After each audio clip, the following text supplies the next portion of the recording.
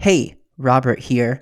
Back on November 9th, our friend Tanner Olson released a new book entitled Walk a Little Slower, a collection of poems and other words. You might remember Tanner from episode 123. You can go back and listen to that, as well as two other of his poems that we released as bonus episodes. But we wanted to release this. Tanner was nice enough to record this as kind of an exclusive for CXMH, him reading the title poem from his new book entitled Walk a Little Slower. So as a way of promoting that book, shouting it out, we wanted to release that as a bonus here. So without further ado, here is Tanner Olson reading Walk a Little Slower. I think today I'll walk a little slower and breathe a little deeper.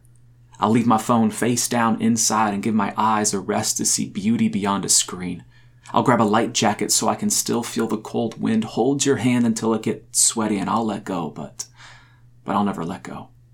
I'll walk below and between shadows, cut through the field, cross the street when the cars clear. Today, I want to find myself beneath the limbs of the trees and later on below a few million stars.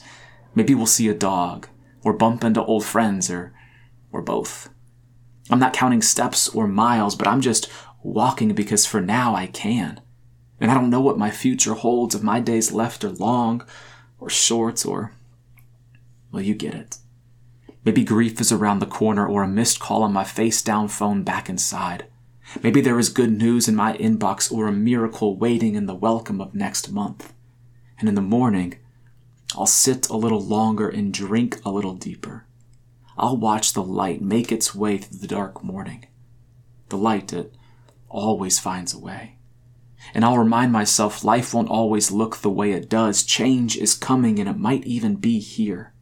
I'll remember the steps forward and the steps back that led me to where I am. And before I begin to move these feet once again, I'll slowly breathe in grace and exhale peace, knowing that every piece of me is here to be. And whatever may become, well, for now I'll walk a little slower and breathe a little deeper. Because right now I'm alive, and everything is okay. It's not perfect, and that's okay. And that's what I'm learning to tell myself these days. Everything is okay. It's not perfect, and that's okay.